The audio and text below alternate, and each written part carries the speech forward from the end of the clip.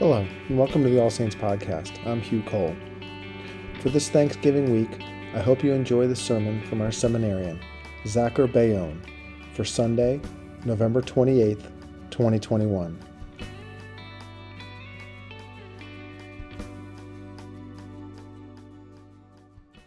May the words of my mouth and the meditation of our hearts be pleasing in your sight, O Lord, our strength and our Redeemer. Please be seated.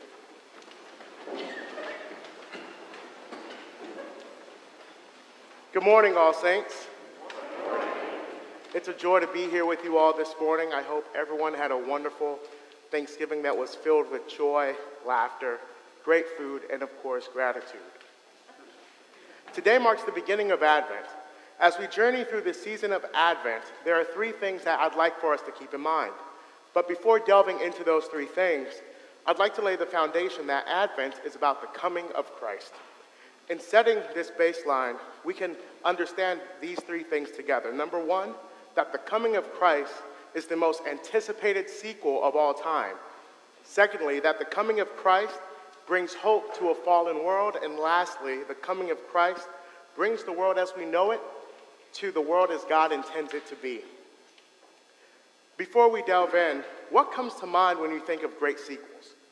A quick Google search derived for me these results: Terminator 2, Star Wars 5, The Godfather Part 2, and of course, Lord of the Rings, The Two Towers. If you are disappointed with this list, which I don't think some people are, as I was disappointed with this list, I see that it did not include great classics such as Shrek 2, 102 Dalmatians, Home Alone 2, and of course, The Lion King 2.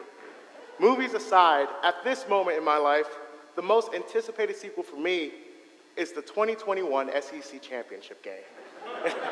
The University of Georgia will face off against the University of Alabama to claim not only the conference title, but to put a stamp on that number one spot entering the college playoff. Now, as a person of faith, I had to root for Alabama. Why, you might ask? Because on their sideline is the patron saint of college football himself, St. Nicholas of Saban.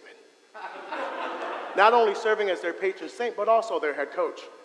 However, as awesome as this sequel may be, this sequel pales in comparison when compared to the coming of Christ, Part 2. Now, I know that that's a corny name. I don't work in marketing. I'll take that on the chin. But you might be wondering, why would the coming of Christ, Part 2, be a better sequel than all these wonderful works of art and athleticism and literature when we have the spoiler?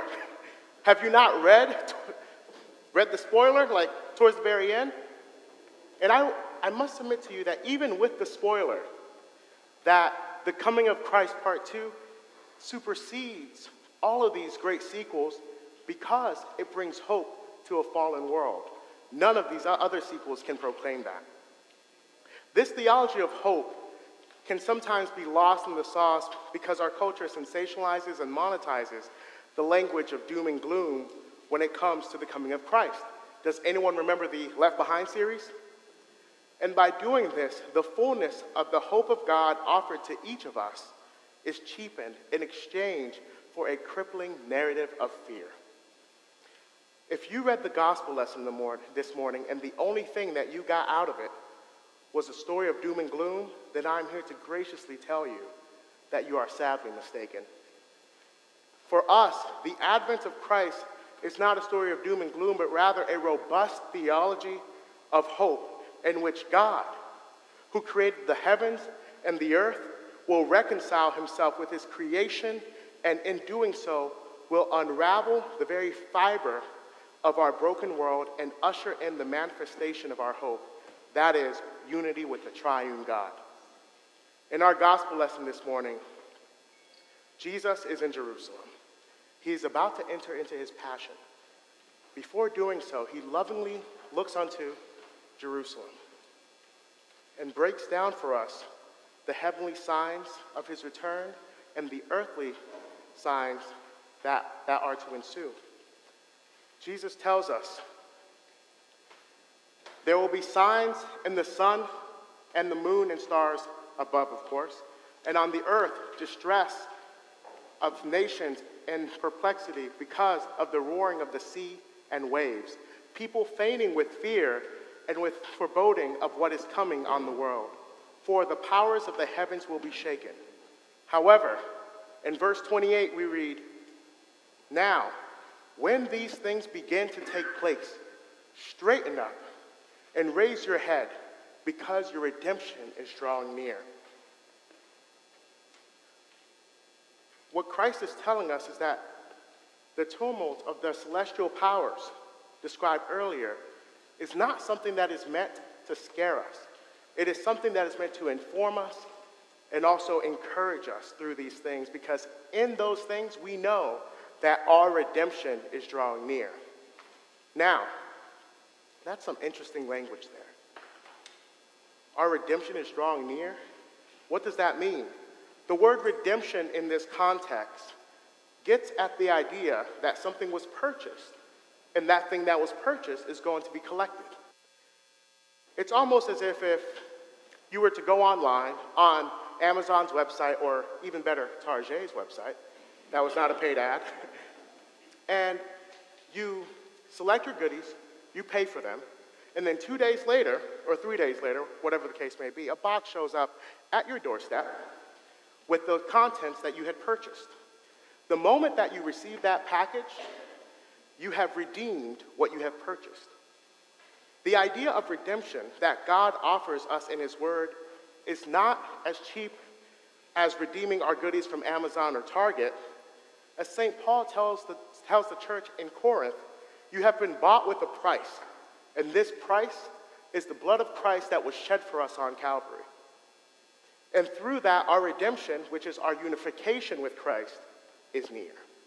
Therefore, because of the imminence of our redemption, Christ tells us, watch yourselves, lest your hearts be weighed down with dissipation and drunkenness and the cares of this life. In essence, be mindful of what we do with our bodies, time, and the things that we occupy our minds with while we are waiting. Now, please understand this. Our hope is not a wish. Our hope is not something that we long for but have no expectation of actually seeing. Our hope is the sacred assurance that God is faithful, number one, and number two, capable to do what he has promised to do.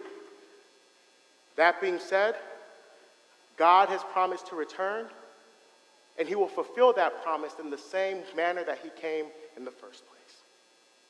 Our Christian hope is the foundation of our worldview and a cornerstone of our very existence as a faith community. Our hope is not an Amazon wish list, but rather the reality that the Holy Spirit is transforming our hearts and lives and making us heralds of the kingdom of God. Therefore, as we begin the season of Advent with hope being our theme for this first week,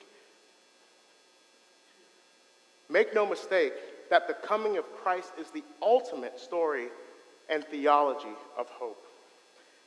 You may be wondering, well, why hope?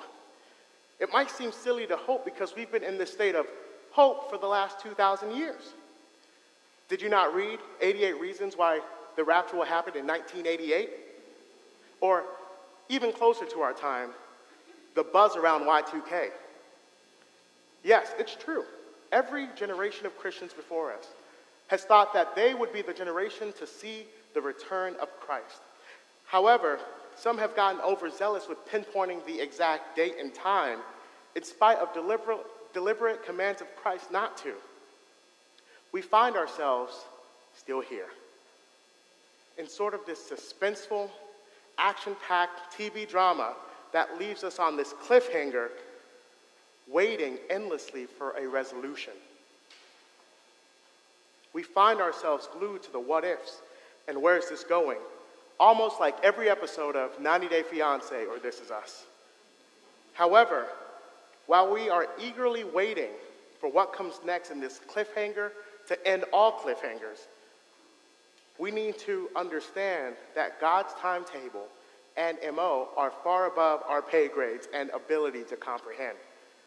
And in living into this reality, that God will make due on his promises at the time that he sees fit, we can truly proclaim that Jesus Christ will come again in glory to judge the living and the dead, and that his kingdom will have no end.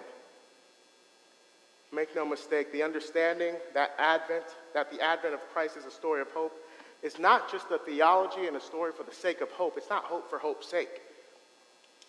In essence, the redemption of Christ is a story of hope and redemption for us because through Christ, we know that we'll be reunited with the triune God.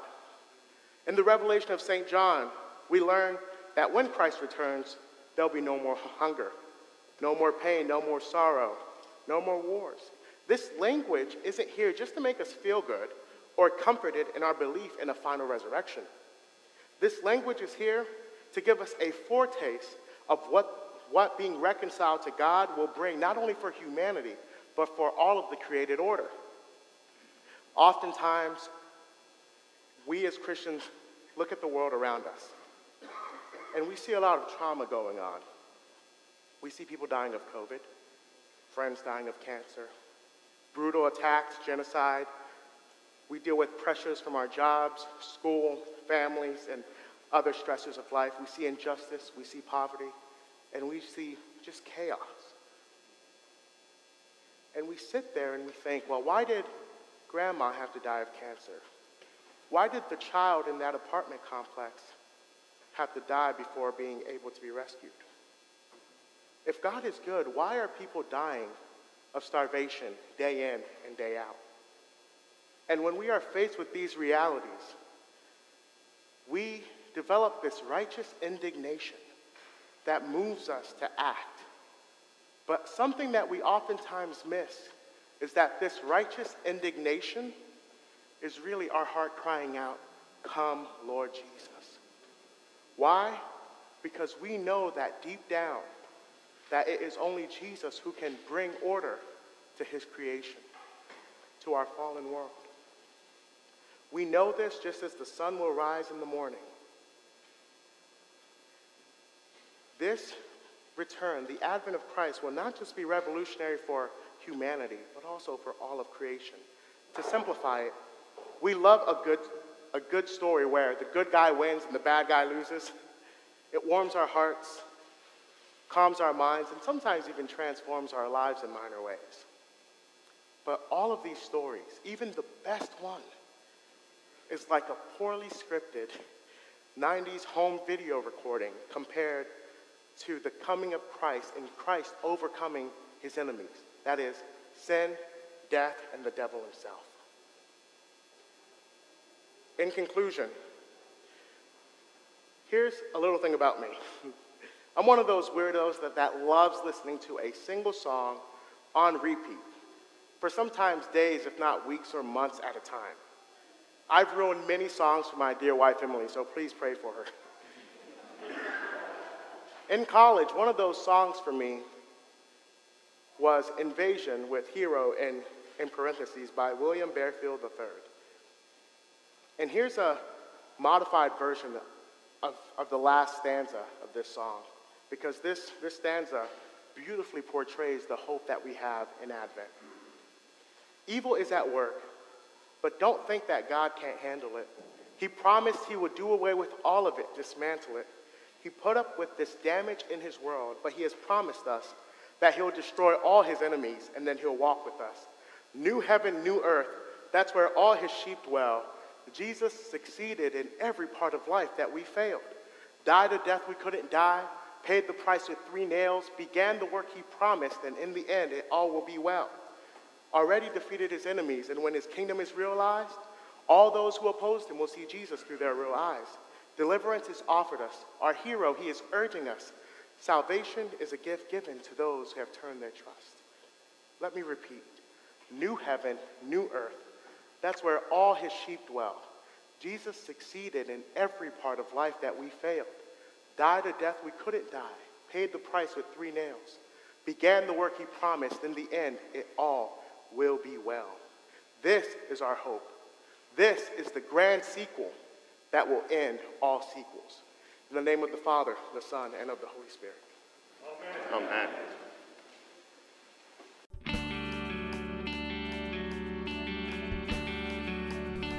Thank you again for listening to the All Saints podcast. To download future episodes automatically, you can subscribe and have the episodes delivered to you each week by going to iTunes, Spotify, or wherever you get your podcasts and clicking subscribe. And if you've liked the podcast so far, we would really appreciate it if you took a few minutes to give us a rating. As always, please be well, stay safe, and God bless.